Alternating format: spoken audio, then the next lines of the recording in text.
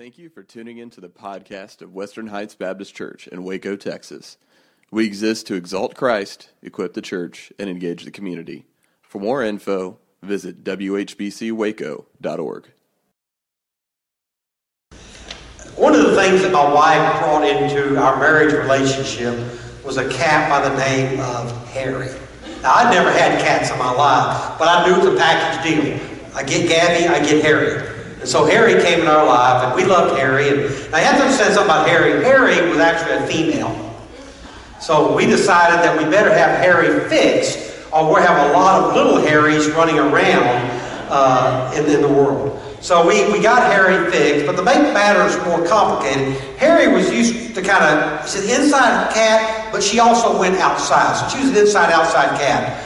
And so we had just moved from an apartment to a rental house. And so she wasn't real familiar with the rental house.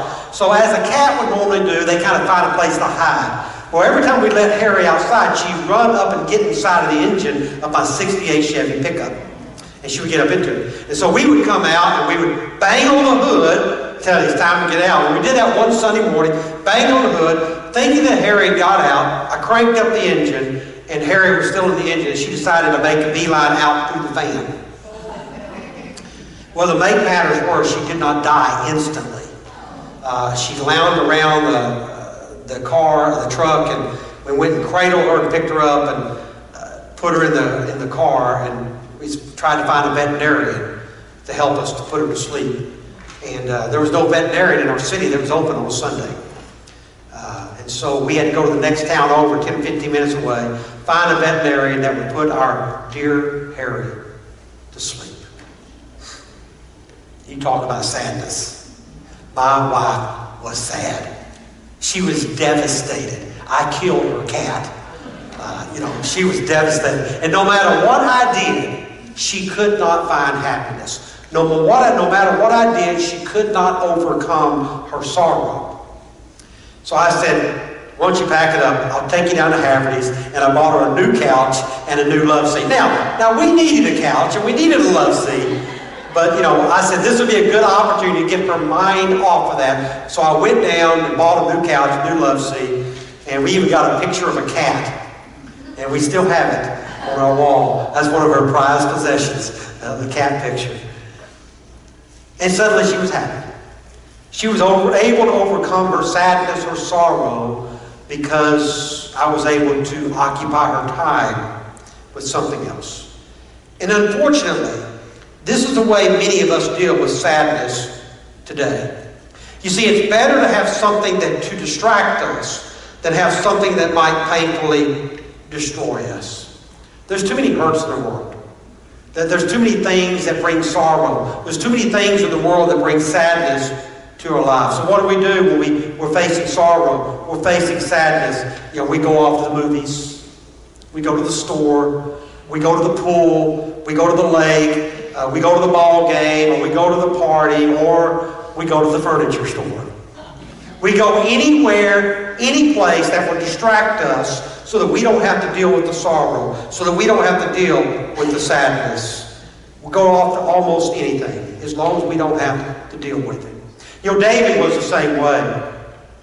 The Bible records this in Psalm 55, verses 6 through 8. David said this, in a moment of despair, in a moment of sadness, he wrote, I said, oh, that I had the wings of a dove. I would fly away and be at rest. I would flee far away and stay in the desert. I would hurry to my place of shelter, far from the tempest and storm. David wanted to get away from the sorrowful experience, from the sadness in his life. And that's what many of us do. We're running from our sadness. We're running from our sorrow. But then Jesus comes along and says that real happiness does not mean the absence of sorrow. In fact, what does Jesus say? He said, blessed, oh, how happy are those who mourn, for they will be comforted.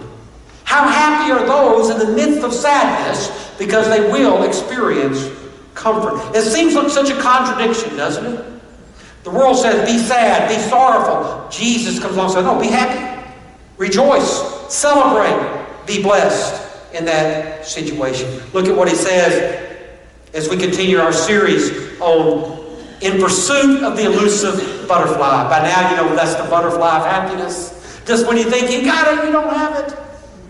So today we look at Matthew chapter 5, verse 4, under the heading, Finding Happiness in Sadness. Jesus said, Blessed are those who mourn, for they will be comforted. Blessed are those who mourn, for they will be comforted. Now, the type of mourning that Jesus is talking about in this passage is not the kind of mourning that I feel when my Cowboys lose a football game. I'm sad, but I'm not mourning it. It's not the kind of mourning I feel when, and I hope this illustration works for some of you, when at the end of the month my checkbook doesn't balance. Does that ring a bell for anybody? I know very few people even, checkbook, what's that? You know, that's a thing you use to keep a track of the money that you spend. You better be keeping track of the money you're spending. Okay, so when the checkbook doesn't balance, it's not that kind of sadness that we're talking about. It's not the kind of mourning when I know that I've disappointed a friend or maybe I've hurt somebody. That's not what the kind of mourning is talking about. The kind of mourning that Jesus is talking about is mourning of the dead. It's a passionate lament of a broken heart. It's one of intense sorrow. And Jesus comes along and says, happy are those who mourn like this. Happy are those who have this intense sorrow. So the question we have to ask as we look at Jesus' words, we ask the question, why are these individuals to be considered happy? Why are they to be celebrated because they mourn in such a way? The first thing we understand is that when they mourn like this, it reveals they are sensitive enough to hurt. They are sensitive enough to hurt. You know, it's not easy to hurt these days. If you stop and think about it, it's not easy because we have numerous things today to keep us from suffering. We have many things today that keep us from experiencing sadness in our life. We have psychologists or psychiatrists to solve our mental problems. We have pastors to absolve our guilt. We have doctors to heal our diseases. We have insurance agents to take away our worries. And we have the Surgeon General who's going to save our lungs. And of course we have fitness gurus who take away our flab. We have a lot of things out there that take away sorrow and sadness. We also have things that help us to stay separated from suffering as well. Things that help us, like we live in comfortable neighborhoods. We don't have to worry about crime and problems if we live in a comfortable neighborhood. Or maybe we have hospitals that take care of our sick. We have nursing homes that take care of our elderly. We have funeral homes to take care of our dead. As a matter of fact, it could be that deliverance from sadness may be the most prolific business in the world today. All those things out there that are designed to help us get away from sadness. How many of you been to Disneyland? Okay. How about Six Flags? Been to Six Flags? Okay. Did you know at Disneyland and Six Flags they have people that their job is simply to walk around and sweep up garbage? That's it. You just don't find garbage at Disneyland and Six Flags. It's just not there. Why do they do that? Because nobody can be happy around a bunch of garbage. Nobody really experiences happiness around a bunch of garbage. So they have people just there to sweep up the garbage. And the truth of the matter is, listen, there is garbage in the world. Whether we like it or not, the world is full of garbage. There is suffering in the world. There is sadness in the world. There is mourning in the world. But then Jesus comes along and he said, blessed are those who mourn. Oh, how happy are those who experience this. Why? Because they reveal that they are sensitive enough to hurt. They reveal that they have sensitive hearts. Let's take this to the next step. So they reveal they have sensitive hearts. The next step is they allow it to penetrate their lives, and then they show they are children of God. So they're sensitive enough to hurt, but then they show they are children of God. Can I be honest with you? Not every sad thing that happens in the world causes me sadness. It doesn't cause me sorrow. You know, I can listen on the news about those suffering from the coronavirus in China. I'm sad. Doesn't really shake me up too much. You know, I can listen about some war in some country. It's sad. I listen to it. I can hear about a 6-year-old girl who was murdered. And I'm sad, but it doesn't really shake me up. You know, I can hear about that, and I shake my head over the tragedies of life. But you know what I can do after that? I can get up out of my chair. I can go in the kitchen. I can pour me a cup of coffee. I can pet my dog's head and go back and sit down. It hasn't fazed me a bit. It's like water on the back of a duck. It just doesn't faze me. And the fact of the matter is, we can't live in a world if every sad and sorrowful story affects us. We can't function that way. We can't do it. We would never be able to leave our home. We would never walk outside if that's the way it was. Not everything causes sadness in my life. We cannot function that way. But at the same time, when somebody comes in my office and says, Pastor, I'm struggling in my marriage, and I can't put it back together, I'm sorrowful. I'm sorrowful. When an individual says that their child that grew up in the church has walked away from the church and walked away from God, my heart breaks. My heart breaks. When I hear about a Christian, a new Christian who's accepted Jesus as Savior, but refused to make Him Lord of their life, my heart breaks. My heart breaks. When I know of churches that are complacent and they're apathetic about sin and about the lost condition of the neighbors, my heart breaks. My heart breaks. When I hear about Christians who have misplaced priorities, they chase after all the wrong things, my heart breaks. My heart breaks. When the church just goes through the motions, my heart breaks. And my heart breaks when someone experiences a tragedy or an illness. I mourn. My heart breaks. And when that happens, I don't feel very happy. But according to Jesus, I am. According to Jesus, He said, blessed are those who mourn. Oh, how happy are those who mourn. Why? Why is that? Because they show that they are children of God. When they mourn in this way, when the hurt slices through us, we are being true to our heritage as children of God. You know, the Scripture says that Jesus revealed the character of God. In fact, there is no greater revelation of God than the one revealed in Jesus Christ. You want to know what God looks like? Look at Jesus. Look at Jesus. What God has shown us through Jesus is showing us not a God who is separated from the sufferings and the sadness of the world, but just the opposite.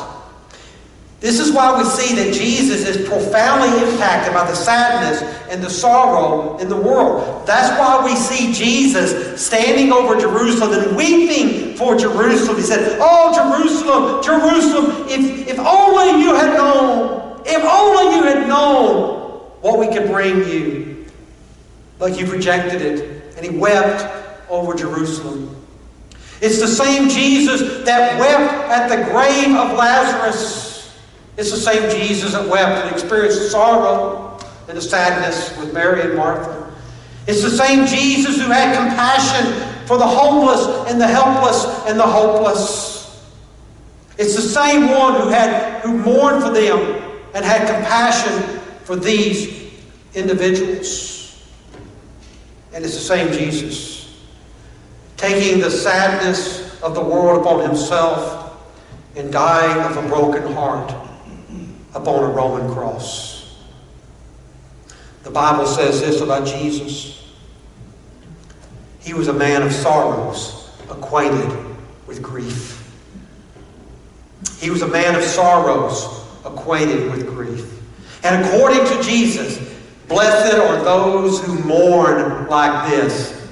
Why? Because they prove themselves to be children of God. They prove themselves to be children of God. So they're sensitive to hurt. They show themselves to be children of God. Third, they are more likely to become instruments of God's healing in the world. When they mourn, when they hurt like this transforms their tears into action. It transforms what they're experiencing into real-life action to try to solve the problems. Every hospital, every healthcare organization that was created, somebody looked at a situation and said, I want to fix that. I want to solve that. Every food bank that was started, somebody saw the need to help hungry people, so they created a food bank. Every clothes closet that was created was set up to alleviate a need. They saw a need, they grieved, they mourned, and said, I'm going to fix this. Every school that was started, after school program was started, they saw a need, said, we're going to fix this. We see this going on. As a matter of fact, every social service agency ever started was because somebody saw a need. And they wanted to fix it. They wanted to solve it. It was someone who grieved over a human need, and they grieved enough to fix the situation. They were willing to do the hard work of making a difference. That's why when you go back to the history of the world, you discover a man by the name of Martin Luther. And Martin Luther grieved over the erosion of simple faith in God's grace. And from his passion, from his grief, he started the Protestant Reformation. You think of an individual like William and Carrie Booth, who they mourned the conditions of the poor in the streets of London, and from that they created the Salvation Army. You think of a man by the name of Robert Raikes, who looked at the children who worked 6 days a week in the labor force, and they weren't able to go to school. And from that grief, from that sorrow, he started the modern Sunday school movement to give children lessons on Sundays. Then you have a man such as William Carey, who looked at the plight of the lost around the world, and he said, I will go out and I will reach them. And out of his grief, out of his sorrow for a lost and a dying world, he started the modern missionary movement. And you think of a man by the name of Martin Luther King. He grieved over what he saw as racial injustice in the world. And from that movement, from that grief that he had, he started the modern civil rights movement. You think of a woman by the name of Candy Lightner, who grieved the loss of her daughter to a drunk driver, and she created MADD, Mothers Against Drunk Driving. The point is, when you allow grief to overcome you, and you allow sorrow to overcome you, say, I want to do something to solve that. And you put your grief and you put your sorrow to work. Now, according to Jesus, when you mourn like that, when you grieve like that, when you have sorrow like that, he says you are happy. You are blessed. Why? Because you are hurting enough to do something about it. You're hurting enough to do something about it. I'm so grateful that Jesus comes into that situation. Jesus comes to the one for whom things are going badly. I've witnessed this time and time again. He says, for they will be comforted. That leads to the third truth, to the fourth truth. We've talked about it. We talked about how you're sensitive enough to hurt. We've talked about how it shows you to be children of God. And it talks about how you can become instruments of God's healing in the world. But ultimately, the ultimate reason is that God will comfort you. He says, blessed are those who mourn, for they will be comforted. They will be comforted.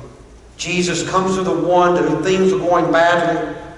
And I've witnessed this time and time again. As I said previously, I've witnessed it time and time again. Those experiencing crushing grief, there's surprising peace and even startling joy that comes among them. As a pastor, I've had the privilege and I've had the pain of sitting with families in anguish over the death of a loved one. I remember one particular situation, and I can have multiple stories, but one particular situation, we were sitting in the home of the family, and we were planning the funeral service. From, what scripture they like, what songs they wanted to sing. And we were just talking, and there's just an air of sadness and sorrow over the family. And then suddenly over in the corner, somebody remembered a story about their loved one. And they told this story, and you see a smile come across their face. And a little snicker over here in this corner. And suddenly, in the midst of the sorrow, in the midst of the sadness, joy came to the family. To the family. I remember another time in a funeral where I conducted the funeral. It was a young man who died too early. Too early. And there was a heaviness in the room as we mourned the loss of this young man. And at the end of the service, we all joined hands across the aisle, and we held hands and we sang, "Because he lives, I can face tomorrow." And suddenly, in the midst of the sorrow, in the midst of the sadness, there was a prospect of joy. There was hope that this wasn't the end of this young man's life. It was just the beginning of eternity for him. It was the beginning of a new life for him, and there was comfort and there's grace. And I remember those words, "Blessed are those who mourn, for they will be comforted." They will be comforted. Who can understand how it works? Who can understand how God does it? But that's what sorrow does. Sorrow comes. It pierces the soul, and it cuts through our protective defenses, and it leaves us exposed, and it leaves us vulnerable. But then, just when we're exposed, just when we're vulnerable, joy slips in, and we find happiness in the most unusual places. We find happiness. And simply put, it is better to mourn, to have your heart ripped out and stomped to bits by the spike boots of tragedy, than never to mourn and miss the comfort.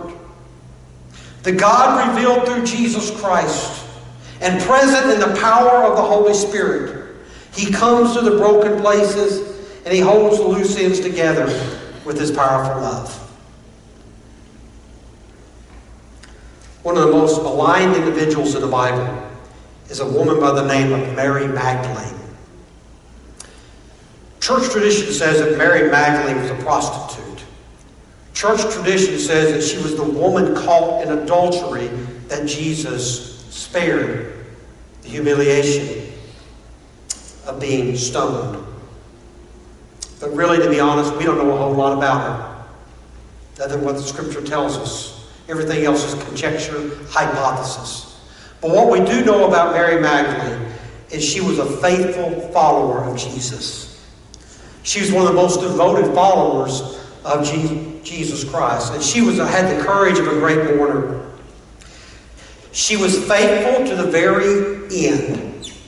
She mourned as the local authorities accused Jesus of blasphemy and rebellion. She mourned as they led him out the gates of Jerusalem. She mourned as they drove the nails into his feet and into his hands. She mourned as he cried out in agony, "Father, forgive them. They don't know what they're doing. Father, forgive them." She groaned and moaned in agony. She grieved. And she grieved when he bowed his head and said, "Father, into your hands I commend my spirit." And she mourned. The disciples couldn't handle it. Peter, they ran. They ran from the hurt. They ran from the sorrow. They ran from the emotion. They ran from the horror of the whole scene. But Mary stayed with her grief. Even when they took him down, she stayed with her grief and wiped his body. What did she do? Early the next morning, or early that morning, she got up and went to the tomb where Jesus was laid. Much like a widow will go into the bedroom and look at the side of the bed where her loved one lay and realize he's not there. Or much like a father will go into the bedroom of a child who's no longer there because they passed away, and they grieve. Mary went to the last place Jesus was, gripped in her grief, gripped in her sorrow. And through those dark, lonely streets, she walked. She stayed with her sadness. She stayed with her grief. She stayed with her suffering. And she did not run from it. She allowed the death of Jesus, and she was drawn into the pain, and she was drawn into the tragedy of his death. You know what happened next? You know what happened next?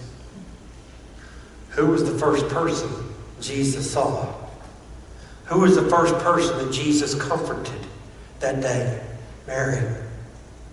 Mary, who stayed with her grief until Jesus came and said, Mary, it is I.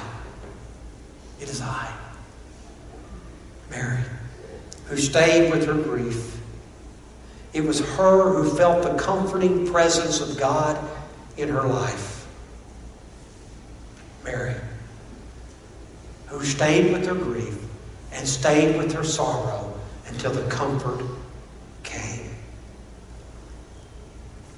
The question I ask you this morning is, can you find happiness in the midst of your sadness? Can you find happiness in the midst of your sorrow? According to Jesus, you're blessed. He said, blessed are those who mourn, for they will be comforted.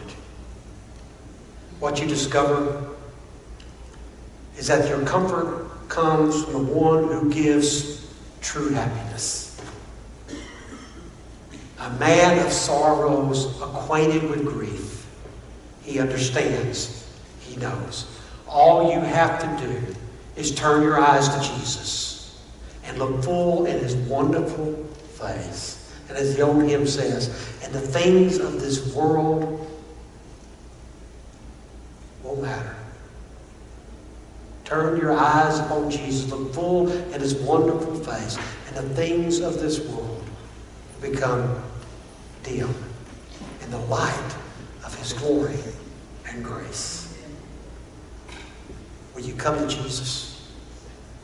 Will you experience the fullness that he has to give you in the midst of your sadness, in the midst of your sorrow, in the midst of your grief? Jesus will bless you. And Jesus will comfort you. And he comes to you today and he said, blessed are you. Blessed are you when you mourn, when you grieve, for you will be comforted. In a moment, we're going to give you an opportunity to respond. The praise team's going to make their way up, sing one last song. Maybe you're here today and you're hurting. I don't know what's going on in your life. And I'm going to be honest with you right now, I can't fix your problems. I just can't do it. All I can do, my dear friends, is point you to the one that can fix your problems. I can love you, I can pray for you, but I can't fix your problems. But there is one. There is one who can fix your problems. So whatever you're experiencing in your life, whatever difficulty, whatever sorrow, whatever grief you might be experiencing, come to Jesus. Let him heal your broken heart. Let him bring you comfort. Let him give you grace and mercy. Maybe you need somebody to pray with you. Maybe you need somebody to talk to you. We're here for you if you need to come. If not, gather around a deacon. Gather around somebody. They'll pray with you. Gather with somebody next to you. Just ask them to pray with you. You don't need me to pray for you. I will. But we're all brothers and sisters in the Lord. We're here for each other. This is not about one person. This is about all of us wrapping our loving arms around you so that we can be the body of Christ to you, wherever you are. So whatever situation you're going through, if you need somebody to pray, we will pray for you. If you need just to talk to somebody, we'll try. If you just need to cry with somebody, we'll cry with you. That's what we're here to do. Because we have a Savior. We have a Lord. He was a man of sorrows, acquainted with grief. But that same one who was a man of sorrows, acquainted with grief, became the one who overcame sorrow. He became the one that overcame grief. He was the one that overcame death, and he overcame sin. And through him, you can have life to the fullest. Won't you come? As we stand together, as I lead us in prayer, and Aaron leads us. Father God, we come before you, asking you, God, to touch our hearts this morning. We need to sense your presence. We need to sense your power. Father, we need your comforting presence to fall upon us during this time. Touch our hearts. Heal our hurts. And Father, use us in the midst of our grief to change the world around us. For it's in Jesus' name we pray. Amen.